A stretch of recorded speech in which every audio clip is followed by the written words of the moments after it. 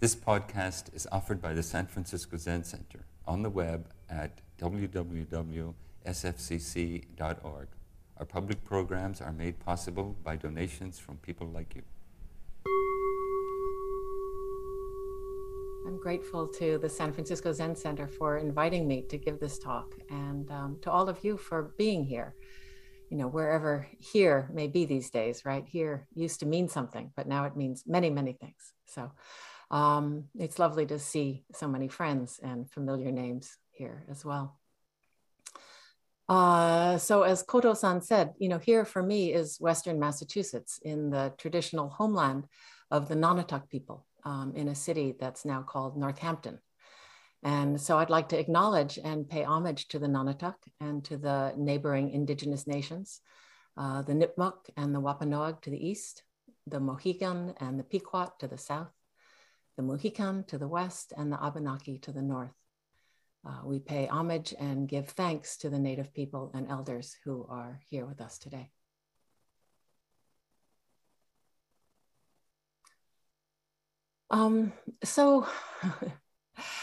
Today's talk is going to be a bit of a hybrid talk, a little bit of dharma and a little bit of literature, because that's sort of me, right? And we can talk about whether there's actually, you know, a meaningful difference between those, and if so, what those differences might be. But I'd like to talk about my new novel, The Book of Form and Emptiness, and some of the elements, you know, both the Buddhist elements as well as the personal elements that went into the writing of the book. And then I'd like to invite your questions and move on to, I hope, more of a dialogue or conversation. And we can talk about, you know, the novel, or about Zen and fiction, about Zen as a creative practice, you know, whatever you'd like. But I'd like to start by invoking Dogen Zenji, the founder of our Soto Zen lineage, and to share, you know, my favorite passage of Genjo Koan, which I'm sure you know. To study the Buddha way is to study the self. To study the self is to forget the self. To forget the self is to be actualized by the myriad things of the world. When actualized by the myriad things, the body-mind of self and the body-mind of others drop away, and no trace of realization remains, and this no trace continues to express itself endlessly. And I love this quote because, you know, while Dogen is describing the practice and study of Zen, he also describes perfectly my experience of writing fiction. At least, you know, writing fiction on a good day. And one of the things that I've noticed about my fiction writing is that I seem to write novels in pairs. The first two novels that I wrote, My Year of Meats and All Over Creation, were both about food and the environment. My Year of Meats was about a filmmaker who gets a job making a Japanese TV show sponsored by a US meat industry lobby group. And All Over Creation is a novel about a potato farming family in Idaho and their run-ins with large agribusiness and the PR around genetically modified potatoes. So I kind of went from, you know, meat to potatoes. Both books are concerned with the way food is grown and marketed. And both books grow out of my political and environmental concerns, as well as my personal experiences working for decades in commercial television. So the next two novels, which you might be familiar with, A Tale for the Time Being and The Book of Form and Emptiness, form another pair, right? And both of these books have explicitly Buddhist themes. And again, I could argue that all novels have Buddhist themes, but in these two novels, the Buddhism is more explicit. A Tale for the Time Being is an exploration of Buddhist notions of time and being, you know, as the title indicates. And it's a response to Dogen's fascicle, Uji, time being, or being time.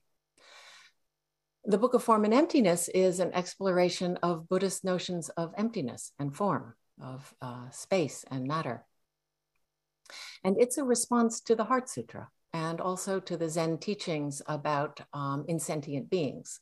Specifically, the question, do insentient beings speak the Dharma? Both books are about young people struggling with mental health issues. Both books are about reading and writing and the power of storytelling. And both books grow out of my spiritual concerns as well as my personal experiences. To study the Buddha way is to study the self, right? To write a novel is to study the self.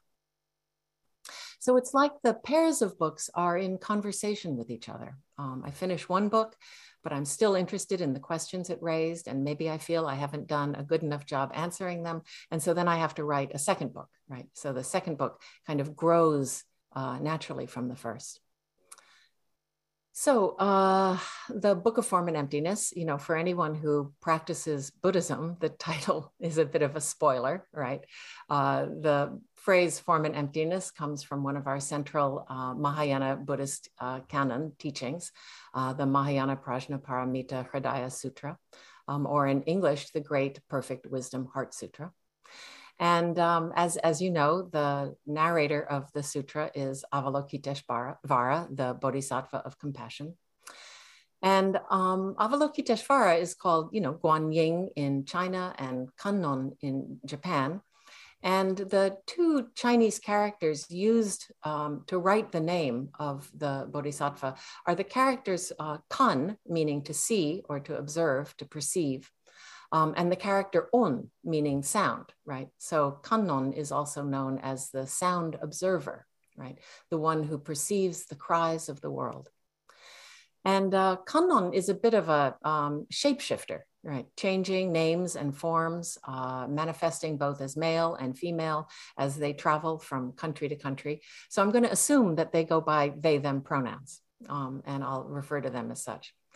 As we know from our chant, the sutra begins with Avalokiteshvara, who is sitting in meditation and during a state of deep samadhi has a great realization about the nature of reality. And then they describe this insight, this realization to Shariputra, one of the Buddha's main disciples. O Shariputra, form does not differ from emptiness. Emptiness does not differ from form. Form itself is emptiness.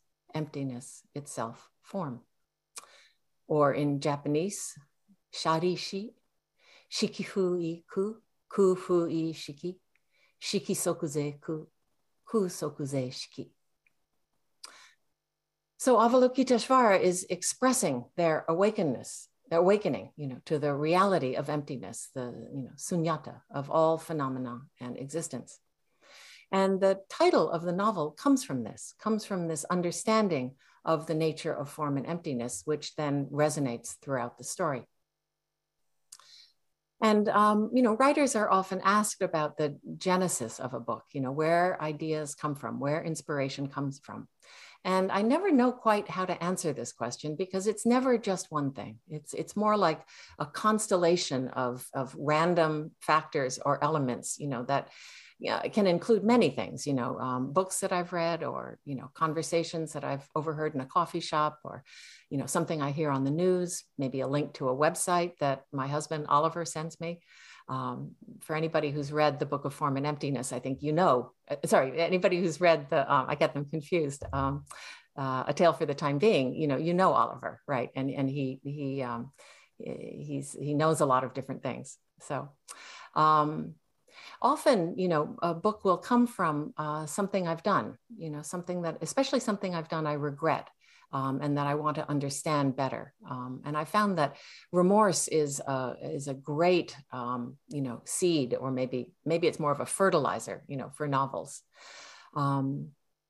Sometimes it's some kind of, niggling existential question that's been bothering me, about the nature of reality, what's real. And this is certainly a question that has come up for me a lot ever since 2016, right? So all of these things, right, kind of come together. Oh, I forgot something else, Dharma talks, right? Dharma talks are a wonderful source of inspiration for novels. And, you know, I'm biased, but I would recommend especially Norman Fischer's Dharma talks, you know.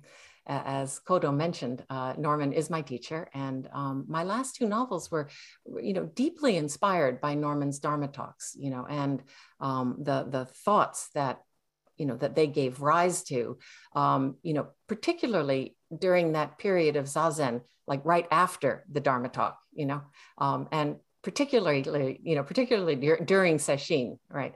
I find lots of thoughts arise at that time, you know, not that I'm writing novels during Sesshin, right? I wouldn't do that, at least not intentionally, you know, but novels have a way of writing themselves, right? They emerge from the midst of all of these random elements and factors which come together and constellate. And from this constellation, you know, a fictional world starts to take shape, and the novel starts to speak. Right? And I say speak because novels often come to me as voices, right? It's sometimes the voice of a character, sometimes it's the voice of the book itself.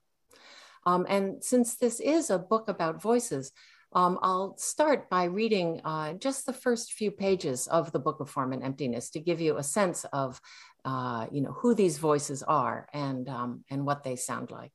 I hope this is okay to do, to read from one's novel in a Dharma talk, but I think it makes sense in this case. Okay.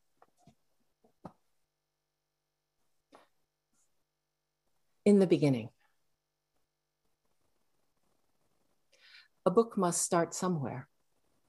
One brave letter must volunteer to go first, laying itself on the line in an act of faith from which a word takes heart and follows, drawing a sentence into its wake. From there, a paragraph amasses, and soon a page, and the book is on its way, finding a voice, calling itself into being. A book must start somewhere, and this one starts here. A boy. Shh, listen. That's my book, and it's talking to you. Can you hear it? It's okay if you can't, though. It's not your fault. Things speak all the time, but if your ears aren't attuned, you have to learn to listen. You can start by using your eyes, because eyes are easy. Look at all the things around you. What do you see? A book, obviously, and obviously the book is speaking to you. So try something more challenging. The chair you're sitting on, the pencil in your pocket, the sneaker on your foot. Still can't hear? Then get down on your knees and put your head to the seat, or take off your shoe and hold it to your ear. No, wait, if there are people around, they'll think you're mad, so try it with the pencil first. Pencils have stories inside them, and they're safe as long as you don't stick the point in your ear. Just hold it next to your head and listen. Can you hear the wood whisper, the ghost of the pine, the mutter of lead? Sometimes it's more than one voice. Sometimes it's a whole chorus of voices rising from a single thing, especially if it's a made thing with lots of different makers, but don't be scared. I think it depends on the kind of day they were having back in Guangdong or Laos or wherever. And if it was a good day at the old sweatshop, if they were enjoying a pleasant thought at the moment when that particular grommet came tumbling down the line and passed through their fingers, then that pleasant thought will cling to the whole. Sometimes it's not so much a thought as a feeling, a nice warm feeling, like love, for example, sunny and yellow. But when it's a sad feeling or an angry one that gets laced into your shoe, then you better watch out, because that shoe might do crazy shit, like marching your feet right up to the front of a Nike store, for example, where you could wind up smashing the display window with a baseball bat made of furious wood. If that happens, it's still not your fault. Just apologize to the window, say I'm sorry to the glass, and whatever you do, don't try to explain. The arresting officer doesn't care about the crappy conditions at the bat factory. He won't care about the chainsaws or the sturdy ash tree that the bat used to be, so just keep your mouth shut. Stay calm. Be polite. Remember to breathe. It's really important not to get upset because then the voices will get the upper hand and take over your mind. Things are needy. They take up space. They want attention and they'll drive you mad if you let them. So just remember, you're like the air traffic controller. No, wait, you're like the leader of a big brass band made up of all the jazzy stuff of the planet. And you're floating out there in space, standing on this great garbage heap of a world with your hair slicked back and your natty suit and your stick up in the air, surrounded by all the eager things. And for one quick, beautiful moment, all their voices go silent, waiting till you bring your baton down. Music or madness, it's totally up to you. The book. So start with the voices then. When did he first hear them? When he was still little? Benny was always a small boy and slow to develop, as though his cells were reluctant to multiply and take up space in the world. It seemed he pretty much stopped growing when he turned 12, the same year his father died and his mother started putting on weight. The change was subtle, but Benny seemed to shrink as Annabelle grew, as if she were metabolizing her small son's grief along with her own. Yes, that seems right. Okay, I think I'll stop there.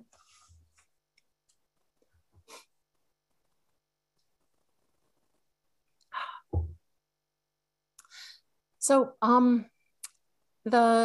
as you can see, the narrator of the Book of Form and Emptiness is the Book of Form and Emptiness. And the novel is structured as a dialogue, right, between the book and its protagonist, Benny. And through their dialogue, through this shared act of storytelling, the two of them are quite literally speaking each other into existence, right? They're emerging from this dialogue. And this is a kind of, a kind of realization, right, through co-creation. And it's something that I always associate with Zen koan literature, which is often, or maybe even always structured as a kind of dialogue, right? So this, dialogue, relationship, co-creation, kind of co-emergence, it's a kind of performance or acting out of this truth that we know of as dependent co-arising, right? Only a Buddha and a Buddha. And then just to give you a very brief summary of the book, Benny is traumatized by the loss of his father. And in the aftermath of this death, he starts to hear voices, right? And the first voice he hears is his father, Kenji's voice, calling his name. And later he starts to hear other voices belonging to, just random things in the house, a piece of wilted lettuce, old container of yogurt, these things which seem to be speaking to him. He doesn't understand exactly what these things are saying, but he understands their feeling tone. And this is very disturbing to him. His mother, Annabelle, is a media monitor. And she works from home, spending her days clipping and scanning newspapers and monitoring social media, making dubs of radio and television news shows. So it's as if the cries of the world are literally pouring into their house. And as Annabelle tries to cope with her grief, she does what many people do. She starts to shop. And soon she develops a hoarding problem. So their house is also filled with things, objects that just won't shut up. And Benny gets into trouble at school, right? The voices follow him from the house and follow him to school, and he gets in trouble. And he winds up on a pediatric psychiatry ward. And then after he's discharged, he takes refuge at a large public library. And of course, libraries are places that are filled with things that speak, right? Books speak to us after all. But, at the library, all of these books, these speaking things are orderly, right? They're lined up neatly on their shelves and they speak in their quiet, library voices, right? And Benny finds this very soothing. And, at the library, he meets the denizens, the people who sort of associate with the library, who live there. He meets a homeless Slovenian poet philosopher who holds literary salons in a washroom. He meets a beautiful young conceptual artist named the Aleph with a transgender ferret, and he falls in love with her. He meets a librarian, with a children's librarian with superpowers, you know, because all librarians have superpowers, right? And he discovers an abandoned bindery in the basement of the library. And the bindery is a very powerful place where all phenomena exist in an unbound state, right? And it's here in the bindery where he meets this very special talking object, right? His very own book, who starts to narrate his life, right? So the Book of Form and Emptiness begins with a death, you know, and that seems like an appropriate way to start, you know, a Buddhistically inflected novel with a title like this. You know, death is the movement of form into emptiness. It's an expression of impermanence, which in Buddhism is one of the 3 marks of existence, you know, one of the innate characteristics of reality. Death also often causes suffering, another one of the 3 marks of existence, as well as, of course, the first noble truth. In literary terms, right, Kenji's death is the precipitating incident, right, for the plot of the novel. It's the event that sets Benny's story in motion. And actually, death is also the precipitating incident in the story of Buddhism, right? Siddhartha Gautama's encounter with the reality of sickness, old age, and death is what inspired him to leave the palace and set forth on the path of becoming the Buddha. So, you know, the idea of starting with a death seemed like an appropriate place to start the book. And especially since my path to writing this book was marked by a death in my own life. And that was the death of my father. He died in 1998. And for about a year after his death, like Benny, I also used to hear his voice calling my name. You know, I'd be doing some kind of random thing like, you know, washing the dishes or folding the laundry. And I'd hear him sort of behind me. And it was always kind of behind me, slightly to the right. And I'd hear him clearing his throat, and then he would say my name. And I'd turn around, you know, expecting to see him, and he wasn't there. And then I'd feel that, you know, that sort of punch of grief, like I was losing him all over again. And eventually, you know, I stopped hearing my father's voice, and life went on, and you know, it happened so quickly, and I kind of forgot about it. But later on, that memory came back to me. And it came back to me at a book event that I was doing. I was talking about how novels come to me as voices. And a man in the audience raised his hand and asked me, you know, what did I mean by that? You know, did I really hear the voices of my characters as if with my ears, or was I speaking more metaphorically, you know? And I could tell that this wasn't a casual question. And indeed, it turned out that his son heard voices that were very disruptive and disturbing to him, you know, both to him and to his father, who was, you know, watching him suffer. And the father wanted to know, you know, if I was a voice hearer too. And if so, you know, how did I cope with this? Were my voices as disturbing to me as his sons were to him? And I told him that I knew what he meant about hearing voices, you know, as if with my ear, as if they were outside me. And I told him the story about hearing my dad's voice that way. But then I, you know, went on to explain that, you know, that for me, novelistic voices are more internal, right? They're more like thoughts. But they're different from thoughts too, because I still hear them, but it's as if they're inside, you know, as if I'm sort of hearing them with my mind, right? And you know, this just as an aside, in Buddhism, we often talk about the 6 sense gates, you know, which are like the 5 sense organs, you know, eyes, ears, nose, mouth, tongue, skin, right? And each organ perceives a different sense phenomenon, right? Sight, sound, smell, taste, touch. But in Buddhism, there's that 6th sense gate of the mind, which perceives thoughts and emotions. And I always think this is fascinating because it puts the mind, you know, on the same level as an ear or a nose, right? It makes mental or psychic phenomenon equivalent to oral or visual or tactile ones. So a thought basically, or an emotion, is equivalent to a sound or a smell. And this feels relevant to me, relevant to the kind of internal hearing of fictional voices, that I hear with my mind. To hear with the mind is almost a kind of synesthesia, right? So in any case, this dialogue with the father got me thinking about voices and about voice hearing. What does it mean to hear voices, right? Is it normal? Is it pathological? What is normal anyway? And who gets to decide, right? It seems as if there are many kinds of voices, and they exist on a spectrum of sorts, right? And on one end, there are the voices that we think of as, the voices of the muse, inspiration, the internal music that composers hear, or the visions that painters see, right? Or the voices of characters in books. And, our culture has decided that this kind of voice hearing is acceptable and even celebrates it, and I feel very lucky about this. I can easily imagine a society in which this was not the case, where artists and writers would be persecuted for their visions, right? For making things up and for telling things that weren't true. And you would be persecuted too for listening, right? So that's one end of the spectrum. And then in the middle, I think there are those neurotic, right, self-critical voices that we all know and that we all to some degree hear. I have a lot of them.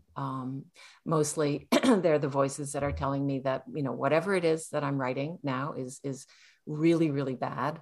No one is going to be interested in the book that I'm working on, that I have been working on for 8 years, right? The voices that are telling me, just give it up, right? Go get a real job, do something useful with your life. Right? And so these voices are, I'm 66 years old. These voices are very familiar to me by now. And over the years, we've worked out a kind of truce, a kind of rapprochement. We sort of understand each other now. So those are the voices kind of, in this middle range. And then on, the another end of the spectrum, they're the voices that are likely to result in a diagnosis of psychosis or schizophrenia if you happen to mention them to your psychiatrist. And these voices can be terribly disturbing, right? But they're not always. And one of the things I learned writing this book is that unshared experiences like voice hearing are far more common than we think. In other cultures, there are, shamanic voice hearers who are, celebrated for their powers as healers, right? And human history, of course, is full of ancient oracles and prophecies, right? There were the biblical voice hearers. Adam and Eve heard voices, Noah, Abraham, Isaac, Joan of Arc heard voices, Mahatma Gandhi heard voices. Ironically, so did Carl Jung and Sigmund Freud, the fathers of modern psychology. But I'm, convinced that if Jung were alive today and told a clinical psychiatrist about his voices and visions and insisted that he could control them, which, he said he could, then he'd likely wind up, on a psych ward on lithium too, right? So again, the question is, what is normal and who gets to decide? And I think, we forget that normal is a cultural construct, right? We just made it up. And if that's the case, why can't we remake it, right? Why can't we expand the borders of normal and make it a bigger and more generous and more all-inclusive, a more compassionate category, right? So these are some of the questions that the book asks. And I think they're important questions and worth thinking about.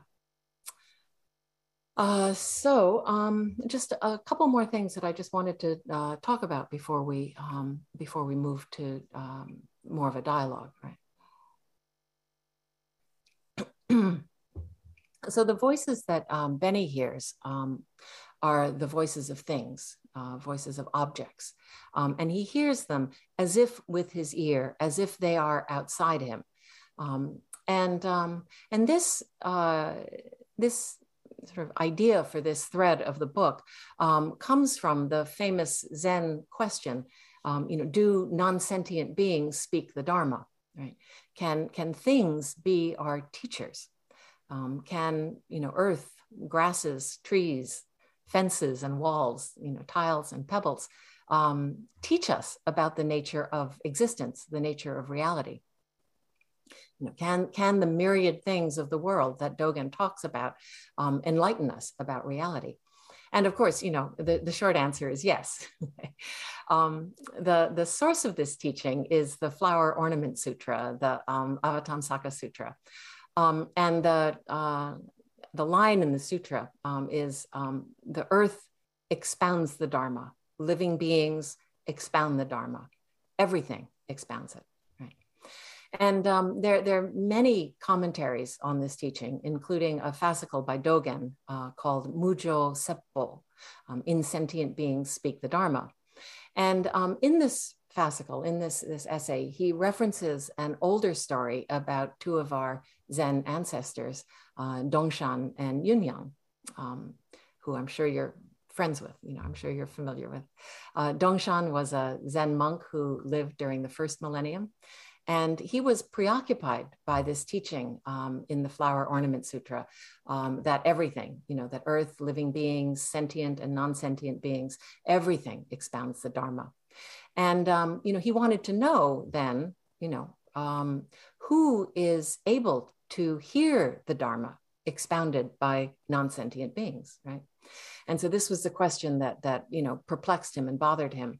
And he searched out various teachers, and eventually, one of them told him that he needed to take his question to a venerable old teacher named Yunyang, who lived, of course, on top of a mountain, right? And so Dongshan finally locates Yunyang on the top of his mountain, and they sit down together and they have a dialogue, right? And in the dialogue, Dongshan asks, who is able to hear the Dharma expounded by insentient beings? And Yunyang answers, non-sentient beings are able to hear it. And Dongshan asks, well, can you hear it? And Yunyang says, yes, I can. And Dongshan asks, well, why can't I hear it? And then Yunyang, picks up his whisk and he waves it. And he asks, can you hear it now? And so, this dialogue varies in different versions of the story, and there are many different versions. But in the end, the climax of the story is that, Dongshan gets it, right? And he has this profound experience of enlightenment, and he composes a verse, right? How marvelous, how marvelous. The Dharma expounded by non-sentient beings is inconceivable. Listening with your ears, no sound. Hearing with your eyes, you directly understand. And I love that, listening with your ears, no sound. Hearing with your eyes, you directly understand. I love that that this experience of enlightenment is described by evoking a kind of synesthesia again, going beyond the individual sense gates. And of course, this refers back to the Prajnaparamita, the Heart Sutra, and Avalokiteshvara, who is the sound observer, right? The perceiver of the cries of the world. So, there's a lot more to say, but I think I'll just end it here with one last thought that goes back to, where the idea of this book came from, right? That it emerged, out of a dialogue between Benny and the book, right? And that through this dialogue, they are, co-creating each other, right? And so you really, it sort of begs the question, which came first, the book or the boy, right? And this relationship, I think, is again, this dialogue relationship is very interesting to me because it mirrors, I think, what happens when we write and read books, right? Books emerge out of dialogue, right? They emerge out of the relationship between writer and reader, right? Between you and me. And it's interesting because, we think of a book as this, sort of singular, right? Unchanging object with, with an identity. This is the book of form and emptiness, right? But it's not that. It's much more interesting than that. It's more of a flux, right? It's a collaboration that's co-created by the meeting of writer and reader. Right? So rather than being a singular object, written by a singular writer, I really think of books as more like an array, right? And so as a result, I mean, this is a wonderful thing, right? There are as many books of form and emptiness as there are readers who read it, right? Every reader who picks up the book of form and emptiness and reads it is going to be co-creating a different book of form and emptiness, right? So there's as many different readers, many different books as there are readers who read it. And I think this is just such a beautiful thing, it means that books are really living things, right? And they're constantly changing. And this relationship too, I think is a kind of an example or almost a performance of the movement from form into emptiness and emptiness into form. It's also a performance or an example of the truth of no fixed self, right? Of no self, right? Which is the third of the three marks of existence. And so that's really that's the the project, I think, that we're embarked on when we read literature and when I write literature. I do my part of it, right? But that's all I can control. I do my part of it, and then I send the book out into the world, and then the book finds its friends and finds its readers, right? And from there, it proliferates, right? Different books of form and emptiness start to emerge, and so that's really a beautiful thing.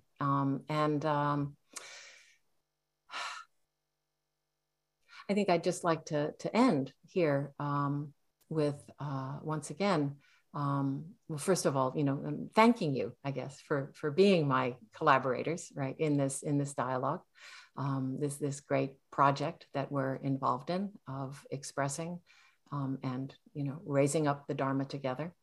I'd just like to end once again with evoking Dogen and the passage from Genjo Koan, to study the Buddha way is to study the self.